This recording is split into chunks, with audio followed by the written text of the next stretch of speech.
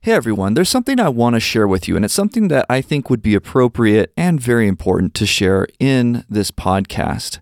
I previously published it over at the Selling Jesus podcast, but it's directly relevant to Bible translation, and I want as many people to hear it as possible. And before we get into that, I want to make sure you know about the latest episode of Selling Jesus, which is a 30-minute documentary-style video about how the Jesus trade harms the world. And I mention it here because it's extremely pertinent to the world of Bible translation, which I am passionate about, and it speaks out of some of my own experience overseas in Bible translation. I also suspect that many of you listeners will resonate strongly with what is said in that documentary from your experience as expats in different countries. So the link to that video will be in the description, and it also touches on the iron curtain of copyright and cost. And if you're too busy to watch the video, I understand. And so in order to serve you, I've put the audio, just the audio of the video over at Selling Jesus, the Selling Jesus podcast. And if you're only interested in the problem of copyright in general, which is what this whole podcast episode is mainly about regarding the Bible, if you're only interested in that problem in general, I highly, highly recommend a book that most people in the world of Bible translation have never heard of. And that book is linked in the description, and it's called Against Intellectual Monopoly. Make sure to read it sitting down because it will rock your world with empirical evidence and arguments that you have never even imagined. Also, I'm going to link to a section of sellingjesus.org that I've put a lot of work into, which is a compilation of recommended articles and books on the copyright cartel in general, showing persuasively how unbiblical, irrational, and harmful it is to human flourishing and to the spread of the gospel and the Word of God. If you're willing to read those things with an open mind and a spirit of humility, I guarantee you'll never be the same, and you will never approach the Bible translation movement in the same way. I'm Andrew Case, and you're listening to Working for the Word.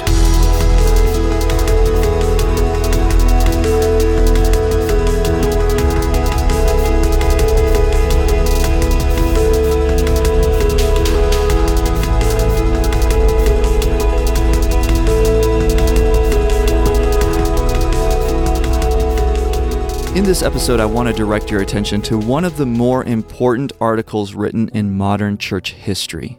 It was presented at the Evangelical Theological Society back in 1996 by Dr. Maurice A. Robinson, and to my knowledge, it has largely faded into obscurity, so I want to change that. I realize this is a long article, but I want to encourage you to listen all the way to the end. At the beginning, you may feel a little bogged down by some of the technical jargon regarding copyright law as he builds the background and the foundation for what he's about to say. But if you persevere through this episode, I promise you will learn some surprising things. You will hear some anecdotes that you have never heard before.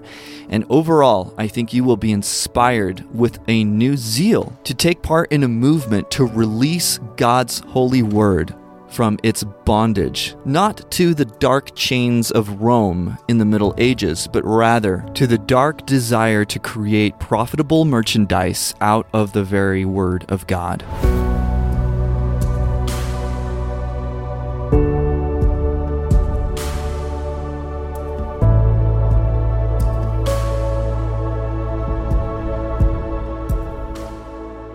The Bondage of the Word, Copyright and the Bible, by Maurice A. Robinson, presented at the Evangelical Theological Society in November of 1996. Copyright as a means of special protection for the written product of an author has a long history, dating back to the guilds of antiquity. Our own laws regarding copyright stem from British jurisprudence, which in 1710 granted to authors the first meaningful protection of their own works. In America, the framers of the Constitution declared that the Congress shall have power to promote the progress of science and useful arts by securing for limited times to authors and inventors the exclusive right to their respective writings and discoveries. End quote. Note what has come about as a legal result of this provision. Number one, copyright is not an inherent right of an author. editor, composer, printer, or publisher. It is a privilege specifically granted to certain works by an act of Congress for a limited time. Number 2, certain items such as government documents, book or song titles, or tabulated lists specifically have been legislatively excluded from copyright protection by Congress. Number 3, once the limited term of a copyright has expired, a work will enter the public domain and become free for use by all. Anything no longer protected by statute is deemed to be in the public domain, as well as any works which are specifically donated to the public domain. Now, the law secures the exclusive right to control one's own creative contribution only for limited times. Material protectable by copyright includes original works of authorship, translations of a work from one language to another, and quote-unquote derivative works taken or compiled from existing sources. Add to this the entire realm of musical composition and artistic endeavor, and one can see the scope of what is copyrightable. The duration of copyright protection has varied over the years. The first copyright legislation enacted in this country granted a 14-year term, renewable for an identical period. In 1909, a new copyright law fixed the initial period at 28 years with an equal renewal period. The copyright law of 1978, as amended, has increased the maximum from 56 years to the life of the author plus 50 years, with certain mandated exceptions. Congress is currently considering legislation to extend the term of copyright by an additional 20 years, even though further extension will likely benefit only the copyright-holding publishers rather than the original authors or their immediate heirs. Under the 1909 law, any work published before 1940 would now be in the public domain.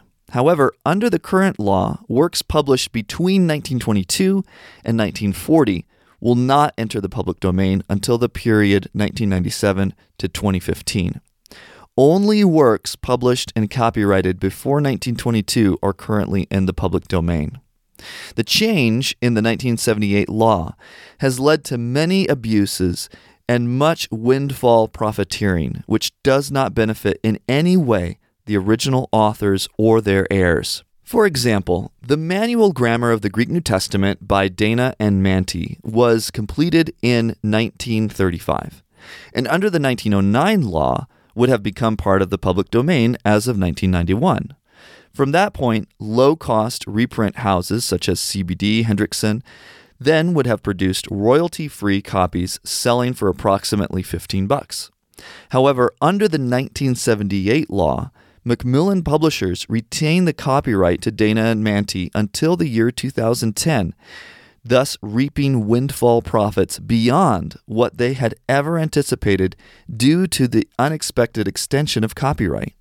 In the meantime, Macmillan has increased the price of that small volume from what was already an expensive $39 volume in 1992 to an outrageous $57 today. The current copyright law adversely impacts the common good by extending a reasonable 56-year period of protection solely to enhance the profitability of a few older books which continue to sell.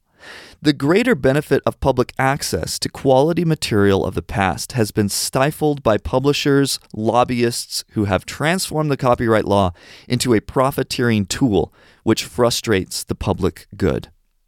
Yet in terms of the present paper, it is not the term length of copyright protection which is the matter of primary concern. My interest is in the matter of copyright in regard to ancient religious texts, which de facto should be in the public domain, especially in regard to any religious work which its advocates claim to have been derived from direct revelation and inspiration, such as the Bible.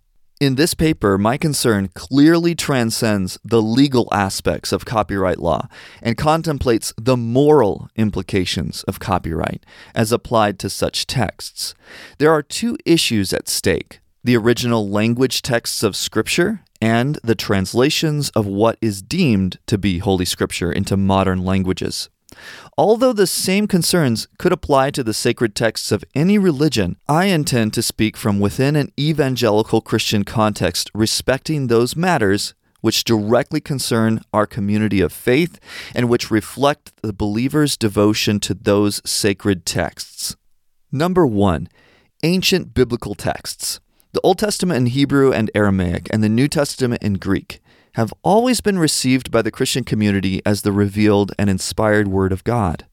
The revelation of these texts occurred centuries ago, and they have been vouchsafed to us in thousands of original language manuscripts, ancient language translations, and patristic quotations. The science of textual criticism has labored long and hard to ensure that the printed editions of the Greek and Hebrew texts we currently enjoy are substantially identical to the text originally revealed by God and inscribed by the human authors. So much labor and effort has been devoted to the restoration of the sacred autograph that in most cases we are 100% certain as to the original reading of the text. And even where differences of reading occur, we are quite certain that the true reading is preserved among the manuscripts we currently possess. It might seem inconceivable that any modern printed edition of these ancient sacred scriptures would ever impose a claim to copyright, since the public domain nature of these ancient texts should be plain by virtue of age. Yet the Bible societies and other publishers since the end of the last century have presumed to copyright every critically edited original language text that they have published, and even take the position that the text is edited, even though claimed to be the closest possible reproduction of the autographs originally given by inspiration of God. And they claim this to be the specific intellectual property of the Bible societies themselves. Note that this writer does not object to the copyright of introductions, appendices, the forms of an apparatus, or other explanatory details, but the biblical text itself should be a different matter. Certainly, the vast labor of learned editors in collating manuscripts, comparing and evaluating the variations, and publishing the text, determined by such scholarly effort, is valuable for the Christian community as a whole. But the question is whether such labor should be restricted by copyright from its free and open use by God's people. Should a book devoted to textual restoration be published, such a work clearly would be copyrightable. For example, Bruce Metzger has written a volume explaining the reasons for the decisions of the UBS committee in over 1,400 places of textual variants. That volume clearly reflects original creative work and is deservedly protectable by copyright. The biblical text itself is a different matter, however. The facts are plain. Over 90% of the biblical text is common in all editions, regardless of text type, whether printed in the present century or in the 1500s.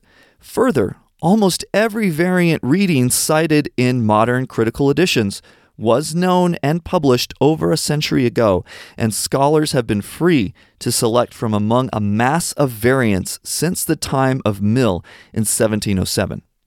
All these variant readings are as much a part of the public domain as the Greek text itself, regardless of their individual selection or rejection by modern critical editors. The present writer compared the entire Greek text of the 1994 Nestle 27th edition against the now public domain 1881 Westcott-Hort Greek text. Out of approximately 138,000 words, there were only 1,600 variational differences between both editions, and half of these were merely the presence or absence of brackets surrounding the identical text. Most of the remaining 800 differences were already clearly known from previously published editions, critical apparati, or collations of the past century, which shows clearly that in textual matters, as elsewhere, there is nothing new under the sun. It's interesting to note that the editors of the UBS and Nestle 27 text made at least one alteration from the text of Westcott and Hort in every book of the New Testament, seemingly thus to ensure that their edition would not be identical with the public domain Westcott-Hort text in any given New Testament book. By rearranging variant readings, they produced a text differing only sporadically from that of the Westcott and Hort. The resultant text, which remains 99.9% identical to its public domain predecessor, is then somehow claimed to be unique, the result of contemporary scholarly labor and thus copyrightable. A similar procedure is followed in regard to the Bible Society's Stuttgart edition of the Hebrew and Aramaic Old Testament, which merely reproduces the exact text of the ancient manuscript St. Petersburg, Leningrad B19A, whose text remains virtually identical to almost all other manuscripts and previous printed editions of the Hebrew Bible. Even where slight differences occur in the manuscript B19A, which reflect scribal peculiarities or differences between recensions, virtually all of the basic variations had long ago been noted in the collation data of Kennicott and Rossi from the 1700s. Again, there is nothing new under the sun, and that which is not new should not be copyrightable. Some might ask, however, is not the deep and diligent labor of the critic sufficient in itself to merit copyright protection? The answer is no. Supreme Court decisions such as Rural Telephone versus Feist have declared that what is termed quote-unquote sweat of the brow labor, based upon intellectual decisions regarding pre-existing factual data, is specifically excluded from copyright protection. Editorial selection from pre-existing public domain readings does not, in itself, create a protectable entity. The present writer has prepared a volume, the Greek New Testament according to the Byzantine majority text form. Every reading in that edition, though carefully selected by myself and my co-editor from among numerous variants, was derived from pre-existing public domain sources, and copyright is thus only claimed for the introduction and appendices to that volume. Yet how, by any criterion, a text constructed out of pre-existing ancient manuscript data should be copyrightable seems beyond comprehension, even if that text reflected the result of 15 years of joint editorial research and evaluation of individual variant readings. But the truth is plain. Our labor created nothing new, but merely utilized freely available material from the past in light of a specific text-critical methodology in order to construct a close approximation to the autograph text. Sweat of the brow labor of this nature is not copyrightable, regardless of its merit. My editor and myself freely offered the electronic form of our text to the public and to the publisher with no thought of remuneration or personal gain, specifically because it was the biblical text which was at issue.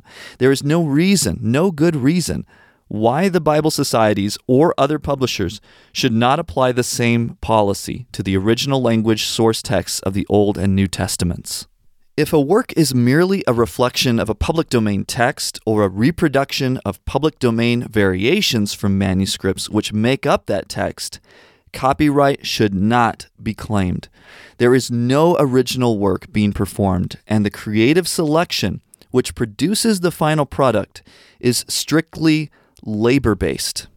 Scholarly labor in such a situation, which is commendable, merely selects a pattern of readings out of pre-existing data and publishes that pattern as an edition of the Greek or Hebrew Bible. Much labor is involved, and certainly the laborer is worthy of his hire. The authors or publishers of such editions will generate the deserved profit from the initial publication of such works. However, the text as an entity should not be copyrightable, though introductions, prolegomena, and the specific format of a critical apparatus are protected. Once the publication of an edited biblical text has occurred, anyone should be able to utilize that edition freely as public domain material, since those texts themselves claim to be nothing more than an almost exact equivalent of the inspired autograph. God himself was the initial publisher long ago. does he not hold the ultimate copyright to his own divinely revealed words? Is God's intent to benefit his people by the free and unhindered dissemination of that word or not? The time is long overdue for the Bible societies to renounce copyright on the original language texts of the Bibles that they prepare and distribute. This especially includes the elimination of the incongruous policy of charging a license fee or royalty payment in order to utilize what they claim are the original texts of the Word of God in either printed or electronic form. The Bible societies were constituted to serve the churches and to be supported by free will offerings from God's people. Their charter declares their mission to be a united endeavor based upon cooperation from Christians and churches of various denominations to promote the dissemination of copies and portions of Scripture at the lowest possible cost, with the goal of enhancing and not of restricting the distribution of the biblical texts and translations. With the advent of electronic publishing, the lowest possible cost is now often free, except for the intrusion of license or royalty fees. To charge such fees, whether to a consumer, book publisher, or software programmer, merely so that they might utilize a translation or critically restored version of the Word of God, is not only unbiblical, freely you have received, freely give, but borders on the unethical and unconscionable. Yet such fees, along with other restrictions, continue to be imposed whenever publishers or individuals might desire to use such edited texts to promote the reading, study, and use of the Word of God. Copyright claims and licensing fees imposed upon God's people merely so that they can use God's Word is an immoral action into which the Bible societies themselves should be ashamed ever to have entered. Such a policy does not serve God's people in the most honorable or efficient manner, and anyone should be ashamed to charge a fee for permission to publish God's holy word. I would exhort the Bible societies to eliminate all royalty or license fee restrictions and to permit the free dissemination of the biblical texts in the original languages and ancient versions. While it is obviously permissible for a publisher to recoup costs of production and advertising in their own printed volumes, it is quite another matter to claim that the very text of the Word of God is some sort of quote-unquote proprietary matter or intellectual property, which can be bartered and sold by those who maintain the exclusive copyright to such. There is a guilt which remains upon certain heads in this regard, and the Bible societies in particular need once more to recognize their original mission and purpose and begin to support those purposes with integrity and responsibility, and not with bullying legal claims to talk of intellectual property, which supposedly subsists in man's rendition of God's holy word. Number 2, modernized Bible versions. Another area in which the laws of copyright have been invoked to the disadvantage of God's people involves modernized English renditions of previous English translations. Certainly, translations from one language into another is protected by copyright law. This includes modern translations of any ancient text, even though the original language forms of such texts may be in the public domain. Homer's Odyssey, translated into English, is clearly protected by copyright, but it's questionable whether putting the works of Shakespeare into contemporary English rather than its 17th century form is really, quote-unquote, translation. A questionable and thin use of the translation provision of the copyright law has been manipulated by certain publishers to create an illusion of translation when little or no real translation has occurred. Translation reflects the original creative work of those who render a text from one language to another. A simple modernization of older English words or expressions to those in current use is not translation, nor is the restructuring of antiquated English syntax. Merely because a rendition ultimately derives from a non-English original is not sufficient ground for presupposing that modernization of the archaic English text is a primary act of translation, regardless of whether the original language texts are consulted and diligently compared during the modernization process. For example, no one would claim that the KJV is a translation of the Bishop's Bible, even though a similar process occurred in that revision, paralleling what one sees in the NKJV or NASV. There is no original creation involved in such a process, and the result should not have been copyrighted, let alone have become proprietary to any individual publisher. Infringement cannot and should not occur when significant creativity has not been involved in the production of a work. This, of course, does not preclude a publisher from claiming and even filing a copyright protection. The U.S. Copyright Office will supply notice of copyright to almost any work submitted with the proper forms and fees. The Copyright Office does not have the time or manpower to determine the validity of that copyright, but notes that any infringement of copyright must be pursued in a court of law, and only the court can determine whether a claimed copyright is valid. The fact that a work is issued a certificate by the Copyright Office does not make it a valid copyright. Consider a parallel example.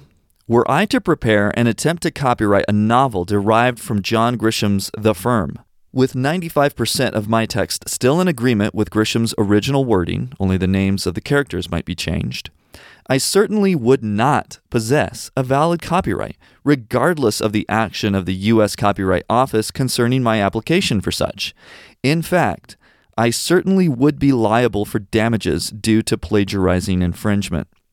To consider even the previous example of a work which is clearly in the public domain, were I to modernize the 5% Elizabethan English of Shakespeare and leave 95% of the text as he originally wrote it, my copyright on the final product would and should be called into question as a non-original work, which basically, though legally, plagiarized the bard's original text. Certainly, I could not be sued for appropriating public domain material, but anyone else could modernize Shakespeare in an identical or near identical fashion so as to produce a text like my own, and I would have no legal recourse since by definition infringement could not occur. The slight modification of an original source does not represent a creative production which should be protectable by copyright. It would smack of blatant plagiarism for me to claim authorship and copyright and royalty protection for my Shakespearean text where 95% of it remains identical to the original. The case is no different in regard to so-called English Bible translations, which are primarily mere modernizations of older public domain versions. The bulk of the text of such modernizing versions is identical to that found in their public domain predecessors, and almost anyone familiar with contemporary English would be able to perform the same task, even without a knowledge of the original languages. Despite claims to that effect, the modernization of archaic language and restructuring its form of expression, even in light of the original underlying texts, is not and should not be considered translation, nor should be protected by copyright. There are two major translations currently marketed as modernizations of older translations which long ago became part of the public domain in this country. Regardless of the scholarship involved in its production, the New King James Version is little more than the modernization and restructuring of the 1759 Blaney revision of the 1611 KJV. Words and phraseology were updated, but significant real translation rarely occurred. The facts are simple.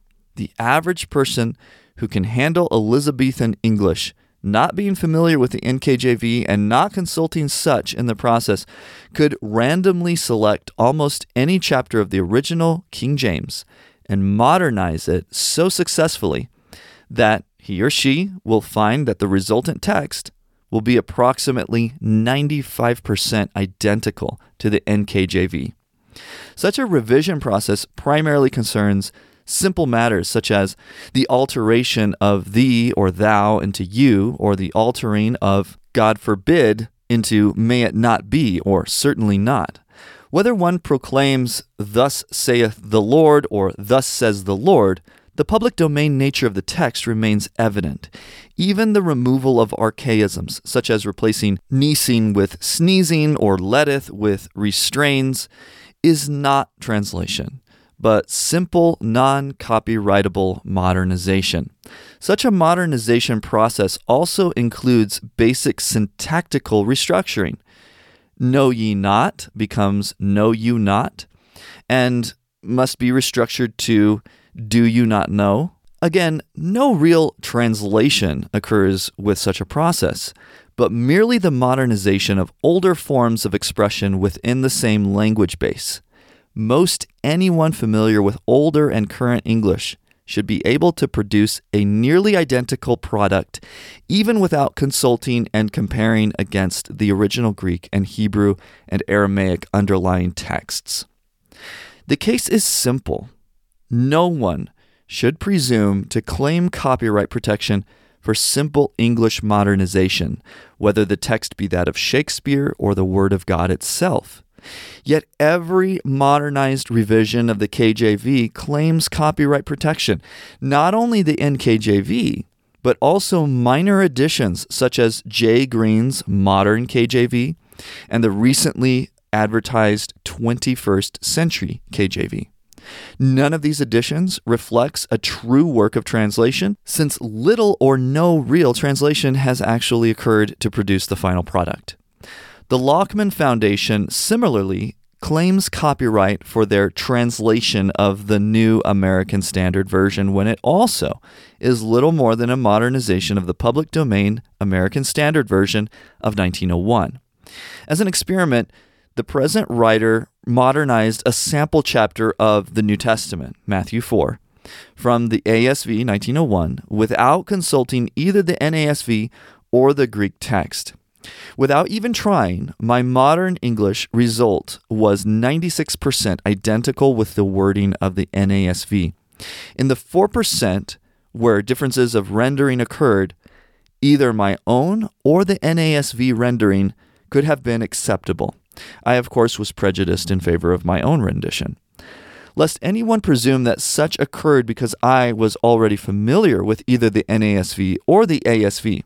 This was not the case, since I have not used the NASV during the past 10 years and rarely use the ASV. I also did not consult the underlying Greek text during the modernization process. The claim is regularly made in promoting both the NKJV and the NASV regarding the diligent and strenuous labor of numerous editors and translators of both translations over a period of many years at great expense, and how stylists went over every line of the product to bring it to perfection. While this is true, and a noble undertaking in all respects, the fact remains that despite all the hoopla, the end result in either version is a product which, in general, the average English-speaking person with simple common sense could create on the fly as he or she read from the original KJV or ASV, modernizing the English as need required. Certainly those who know the biblical languages can improve the final product at certain points, but for the average person, the end result remains similar to what anyone without the benefit of scholarship or ancient language skills could accomplish. The current text of both editions remains primarily a mere modernization of pre-existing public domain translations. By pressing a claim of copyright, both the Lockman Foundation and Thomas Nelson Publishers suggest that there is something original, creative, and unique in their modernized translations. But remember Grisham and Shakespeare. Had the identical process been used to make a modernization of a current copyrighted volume, and the respective final texts ever been subjected to an open demonstration of how easily anyone could produce virtually the same product by altering the original English language sources, I doubt that any judge or jury would hold the text to be copyrightable, let alone proprietary, but that such publishers would be found liable for plagiarism of the copyrighted text. The advantage which the KJV and NASV publishers possess is that, just as with Shakespeare, no one can or will bring charges from the original KJV or ASV in regard to infringement. So it seems ludicrous that they should then claim a particular proprietary right in the modernized product merely because no claim of infringement is possible.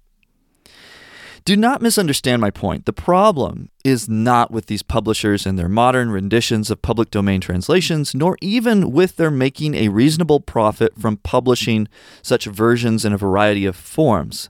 The problem is with the specific claim that such texts must become exclusive and proprietary to them, protected by copyright and requiring a license or royalty fee from anyone who might otherwise desire to publish and distribute those texts. One publisher who licenses the NASV from the Lockman Foundation told me that they must pay a royalty fee exceeding 10% to the Lockman Foundation for each copy of the NASV that they sell. This should not be the case, considering that virtually anyone could produce a near-identical product with no expenditure of effort beyond mere English modernization of the 1901 ASV. Allow me to propose a money-saving alternative for all publishers. Assemble a team of scholars who will work voluntarily for the glory of God alone, who will then use computer technology for search and replace, and finally completely modernize the 1901 ASV from scratch so as to produce a totally public domain version of the ASV. The result will be a royalty-free, modern American Standard version, which will be 95% or more identical to the wording of the NASV, but which will require no licensing or royalty fees for anyone to use. Such a text would clearly be available freely to all, and anyone would be free to publish that modern ASV with no copyright problems, let alone licenses or royalty fees. The same can just as easily be done with the KJV so as to produce a free public domain equivalent to the NKJV, which would be nearly identical to it. The rationale for such a proposal is clear. The Word of God in any form should be free for all to use with no restrictions or hindrances to hobble the free dissemination of God's holy word to a dying world. License and royalty fees have become attached to the text of the Word of God primarily because publishers are more interested in the almighty dollar than they are in a commitment to serving God and ministering to His people. Note that I am not arguing that publishers should not print and distribute numerous Bible editions, nor that they cannot make some profit on each copy sold. I am rather railing against proprietary restrictions which hinder the free and open dissemination of God's Word, regardless of translation, whether such restrictions are designed to enrich the publishers or not. The KJV itself appears in hundreds of editions from numerous publishers in every type of format, varying in price and quality.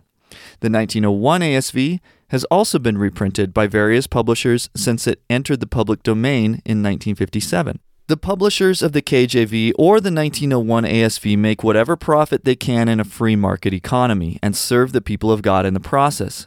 No proprietary claim can be involved with the dissemination of those versions, since they are already a part of the public domain. It should be recognized that neither the quality of the KJV or ASV nor the profits for their publishers are harmed by the free and open availability of these versions from multiple sources, and God's people derive great spiritual benefit thereby.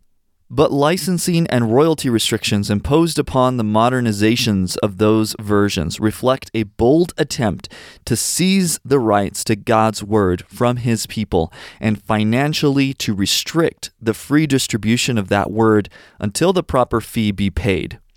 Publishers should freely release such modernized versions into the public domain so that all the people of God may be unrestricted in their use of such, with no financial or legal hindrances attached. Every publisher can earn a just profit by marketing the biblical text in a multitude of specialty editions. There is no question that introductions, study notes, and supplementary materials which appear in such editions will remain proprietary and protected by copyright. The only issue is that the text of Scripture itself should be freely distributable, regardless of translation. Modernized versions of public domain translations should not become the peculiar property of any publisher, regardless of sponsorship, how many revisers participated, or at what cost. The ultimate product of sweat of the brow, labor, should not be copyrightable.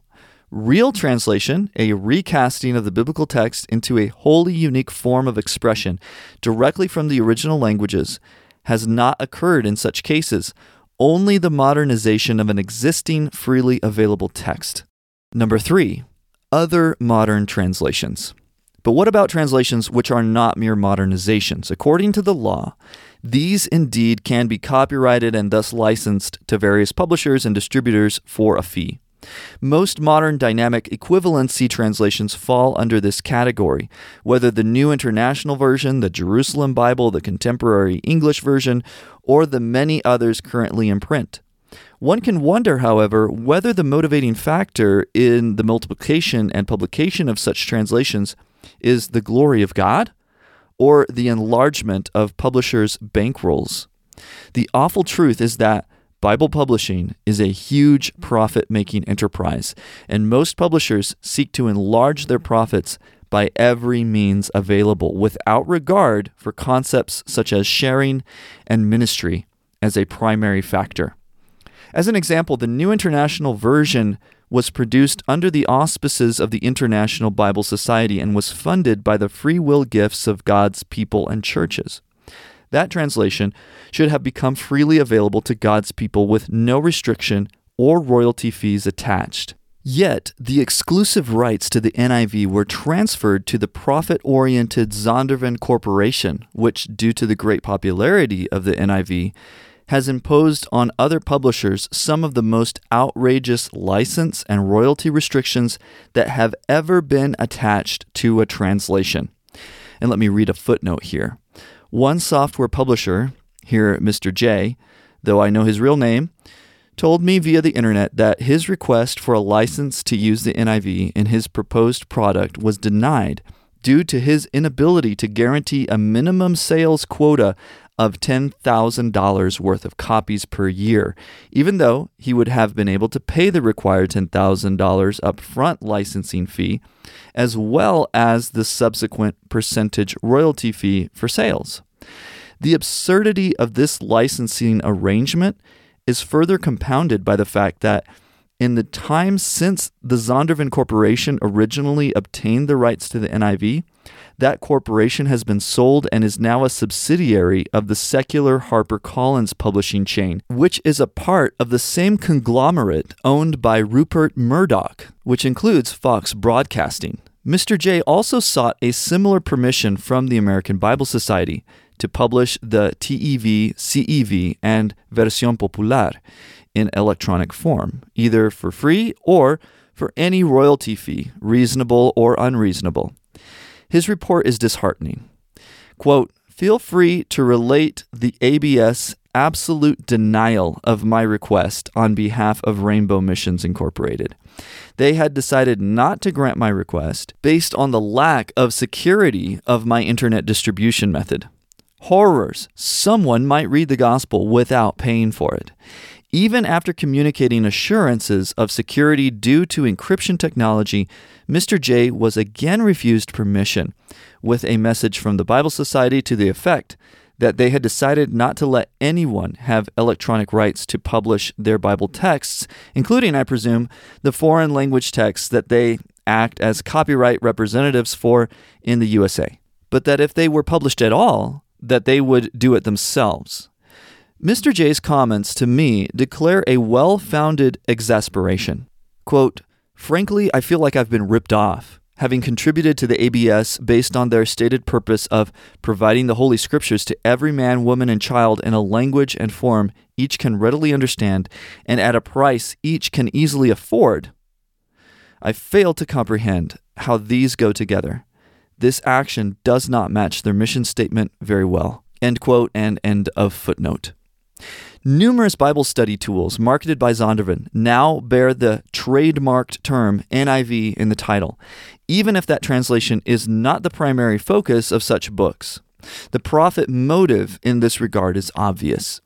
Speaking as a Southern Baptist, even Broadman Holman publishers have joined the vicious cycle by licensing the NIV as the base text of its New American Commentary series, with certain restrictions accompanying such a license, which should not be tolerated in a commentary series.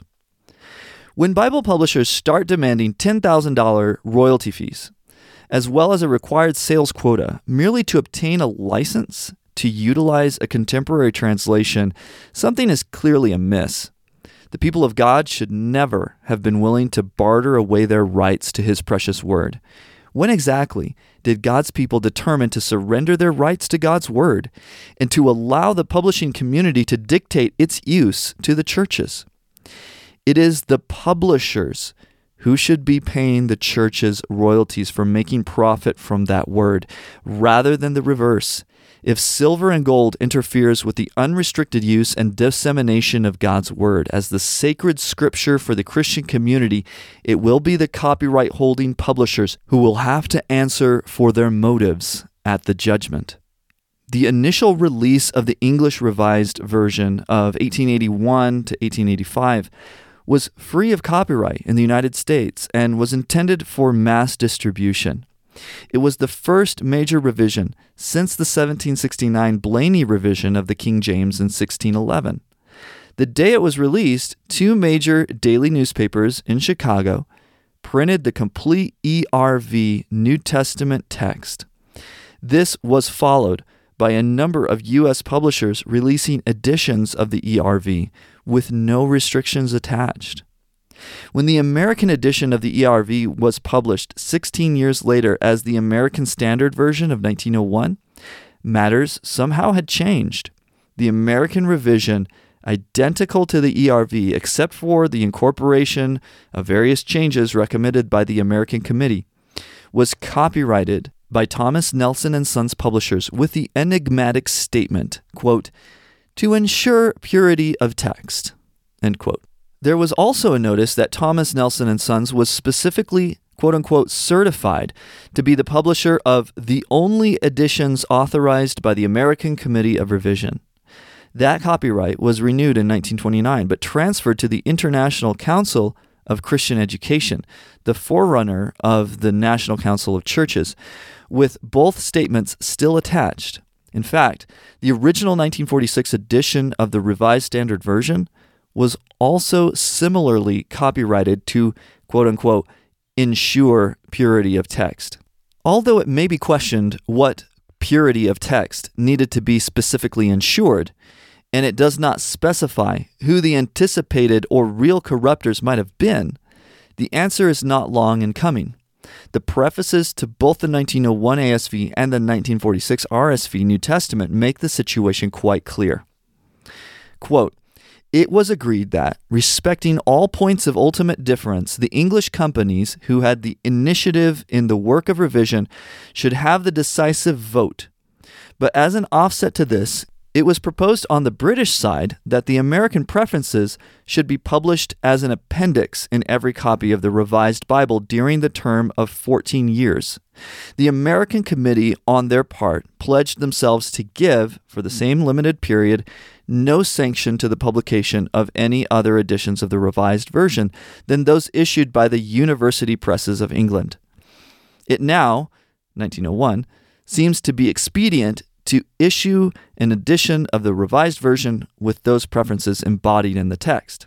Because of unhappy experience with unauthorized publications in the 2 decades between 1881 and 1901, which tampered with the text of the English Revised Version in the supposed interests of the American public by placing the American preferences into the main text rather than in the appendix, the American Standard Version was copyrighted to protect the text from unauthorized changes." End quote. So, the answer is plain. Despite the American Committee's agreement not to give sanction to any unauthorized editions of the ERV published in the United States, such publications did legally and frequently occur. And in fact, may have outsold the British printing of the ERV in this country. Rather than giving glory to God for the further dissemination of His Word, the concern seems to have been with the apparent violation of the initial agreement more than anything else. Thus, beginning with the 1901 ASV, the copywriting of biblical translations in the U.S. became a matter of policy, even if by subterfuge. Although the copyright of the ASV 1901 was transferred in 1928 to the International Council for Religious Education, as noted, the original agreement allowed Thomas Nelson and Sons publishers to hold the initial copyright. Despite the protestations to the contrary, this was not due to any significant desire to, quote-unquote, ensure purity of text, but was in fact a return for the Nelson Company's financial bailout of ASV committee expenses to the then hefty tune of approximately $25,000. The bailout was needed to cover the costs of preparing the American revision, since the American Committee significantly expanded upon the original changes enumerated in the 1881 to 1885 ERV appendix. Thus, a modern policy of restricted access to the Word of God was imposed, merely in order that the less than altruistic American publisher might financially benefit from an exclusive copyright. After 1901, the possibility of further danger to the purity of the text was probably insignificant, but the quote-unquote protection of that purity involved a granting of exclusive rights to a publisher by a translation committee, which probably was not authorized to make such deals to the detriment of the people of God, but which, in the absence of an external controlling body, chose to seek its own best course. Once the ASV 1901 had been successfully copyrighted in this country with no apparent legal challenge, the gate was opened, and nearly all subsequent Bible texts and translations followed suit. Permissions and royalty fees became the norm, since these were regularly required of all secular writings. But somewhere, a great evil is involved whenever the people of God permit commercial publishers to hold hostage their sacred texts by copyright and licensing restrictions. For far too long, the Christian community has been distracted from seeing the full implications of this matter, and the time is rapidly approaching when it may be too late to take reconstructive action. The Word of God is itself the peculiar possession of the people of God. It should never become the exclusive property of various publishers and license providers who offer to dole out divine revelation for a fee. The primary incentive for publishing the Word of God should not be the engendering of profit for the hireling publisher, but that the people of God might use His Word for both their own edification and the evangelization and discipling of the nations. It is high time that the Christian community awaken itself to the situation and dispatch a loud and strong cry in order to reclaim the biblical text from those who have made it into proprietary merchandise. It is not the purity of the text which has to be protected, but the liberation of that text from those non-church entities who desire to profit unjustly from marketing God's word back to God's people, who should own and control the dissemination of that word in the first place. Our ministry to a dying world requires sanctuary from the profit motive in regard to our sacred texts. And let me read a footnote here. The Westminster Confession of Faith offers a typical comment to this effect. Quote, "It pleased the Lord at sundry times and in diverse manners to reveal Himself and to declare that His will unto His church, and afterward for the better preserving and propagating of the truth, and for the more sure establishment and comfort of the church, against the corruption of the flesh, and the malice of Satan, and of the world, to commit the same wholly unto writing, which maketh the Holy Scripture to be most necessary." Article 1 of the Holy Scripture. End of footnote. So the commercial copyright, quote-unquote, owners of biblical text should once freely and clearly release those texts back to God's people for their unrestricted and unhindered use. There is more than one parallel case, whether the subject is musical composition or the editing, recording, or live public performance of biblical translations or original language texts. One either performs his or her labor first for the glory of God or for financial enrichment and personal glory. Publishers and copyright holders of material intended for Christian worship, evangelism, and ministry should desire and request little more than the basic cost of production and materials. To do otherwise is to forget the genuine concept of ministry and to ignore the biblical admonition, freely you have received, freely give. Matthew 10:8. A couple of footnotes on that paragraph.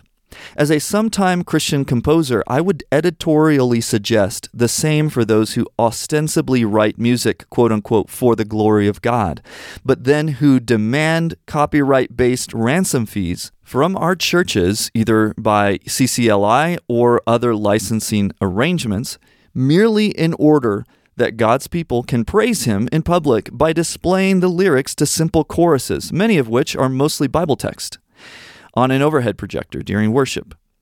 While the laborer is worthy of his hire and deserves just compensation for the initial sale and recording of music for commercial purposes, it remains absurd for such a composer to claim that, quote-unquote, God gave me this song, and then demand compensation for what is specifically claimed to be God's revelation. But in public worship, the people of God should freely praise Him with any psalms, hymns, and spiritual songs with no license or copyright restrictions to hinder such worship.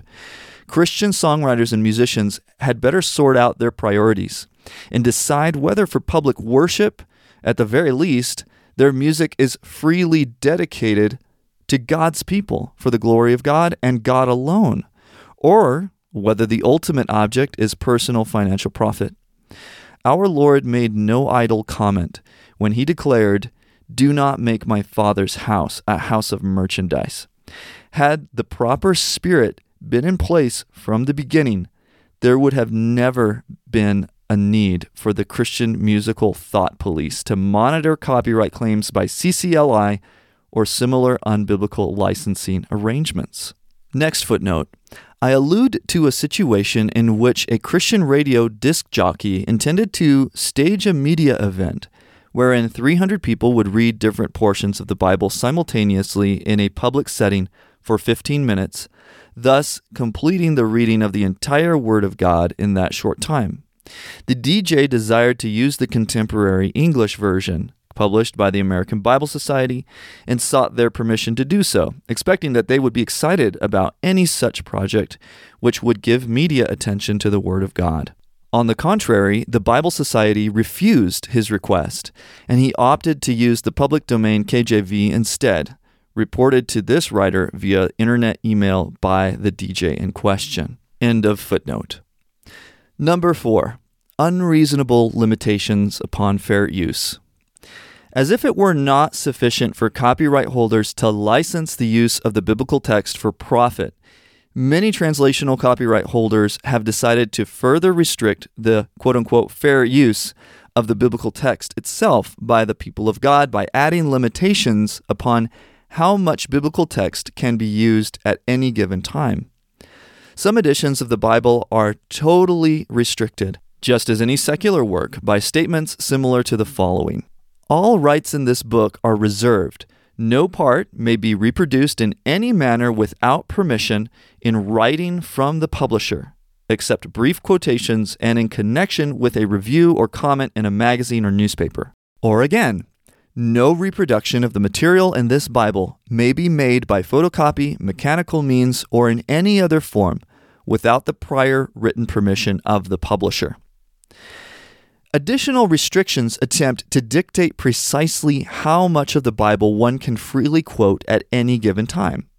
The typical restriction notice will give permission to quote up to 200 or 250, 500, or 1,000 verses of the text of a given translation without seeking written permission from the publisher.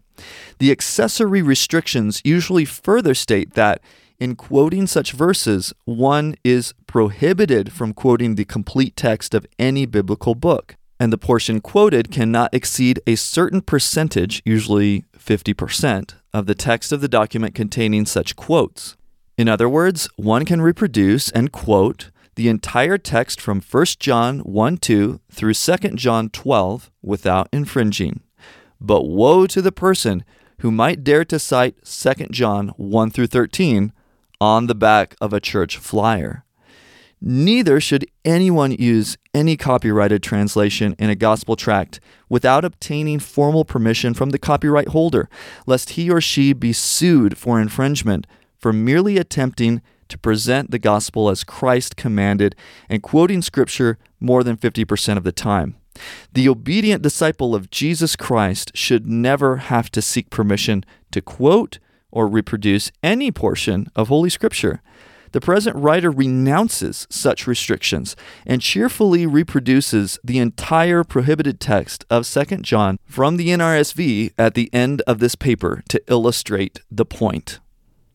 The truth is, regardless of such authoritative-sounding statements, there are no precise restrictions or limits specified under present copyright law concerning what is normally termed fair use.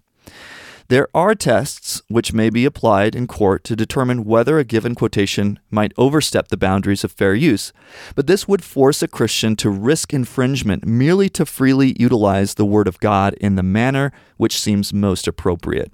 Secular courts should never have to rule in regard to fair use of biblical texts. The publishers should immediately drop all appended restrictions regarding the use of their translations which they have chosen to add to their copyright notices. By lording their exclusive copyright over all else, contemporary publishers now presume to dictate to their readers the precise limits under which their edition of the Word of God may be utilized. The situation has degenerated to such a degree that one can even find false claims of copyright being issued for no other reason except an attempt to obtain control and or remuneration for what does not legitimately belong to the publisher. This writer personally finds such restrictions abhorrent and an attempt to further stifle the true fair use of God's holy word. Conclusion.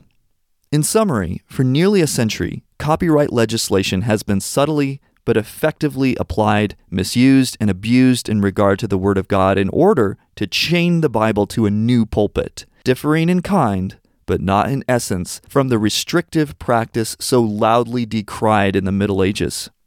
While the contemporary difference can be described in terms of dollars and cents, the net effect is identical.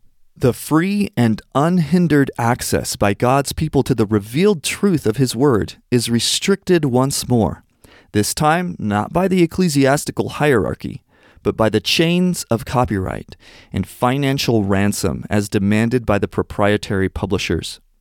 Has God's Word of a sudden ceased to be the intellectual property of God's people? Must it now remain under the peculiar control of executives, scholars, and lawyers? In contrast, I find it commendable that Richard Francis Weymouth, when creating his own original translation entitled The New Testament in Modern Speech, 1929, permitted that work to be published with no notice or claim of copyright, even though it would have been legally possible for him to have done so. In comparison with all other modern versions, Weymouth's magnanimous gesture passes almost unnoticed. Yet a great spiritual benefit is derived from quietly performing one's work and releasing it solely to the glory of God with no anticipation of personal profit or remuneration. Such a quality is sadly lacking among the contemporary commercial publishers, and even within the Bible societies themselves, who are constituted expressly for the wide and economical distribution of the Word of God. The abuses noted have a common link, and that is the desire to create profitable merchandise out of the Word of God. Such is nothing less than a deceitful handling of that very word which condemns such a practice. The judgment of God in regard to the profiteers is no different than that which Jesus and Paul declared so long ago. John 2:16, "Take these things from here. Do not make my Father's house a house of merchandise." 2 Corinthians 2:17, "We are not as the many, making merchandise of the word of God." 2 Corinthians 4:2, "We have renounced the hidden things of shame, not walking in craftiness or handling the word of God deceitfully." There is no need for negotiation concerning the contemporary bondage of the word. It already exists, and there seems to be no sign that such abuse will diminish. Legislation and royalty fees to the contrary, and notwithstanding the legal chains and bonds which modern editors and publishers have attempted to impose, our Almighty God once and for all has declared that the Word of God is not bound, 2 Timothy 2:9. And only from this perspective can anything truly be accomplished solely for the glory of God. Amen. A couple more footnotes to end this paper.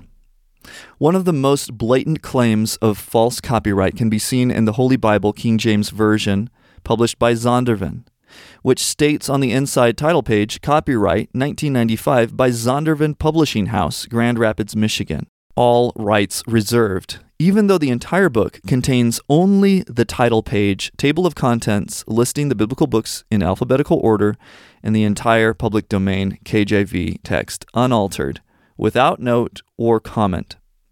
There is nothing copyrightable in the entire product. Attorney and Professor Paul J. Held speaks directly to this point in Paul J. Held, Payment Demands for Spurious Copyrights, 4 Causes for Action, in the Journal of Intellectual Property Law, 1994. Held concludes, "Unless publishers are made to bear the cost of their misrepresentations, they will have no incentive to remove false copyright notices from the works they sell, nor will they have any incentive to cease the sort of intimidation consumers confront whenever they seek to photocopy a text. Successful actions brought on the grounds of breach of warranty, unjust enrichment, fraud, and false advertising might help stem the tide of misrepresentation and confusion. This is especially true if courts exercise their prerogative to award punitive and other augmented damages and attorney's fees.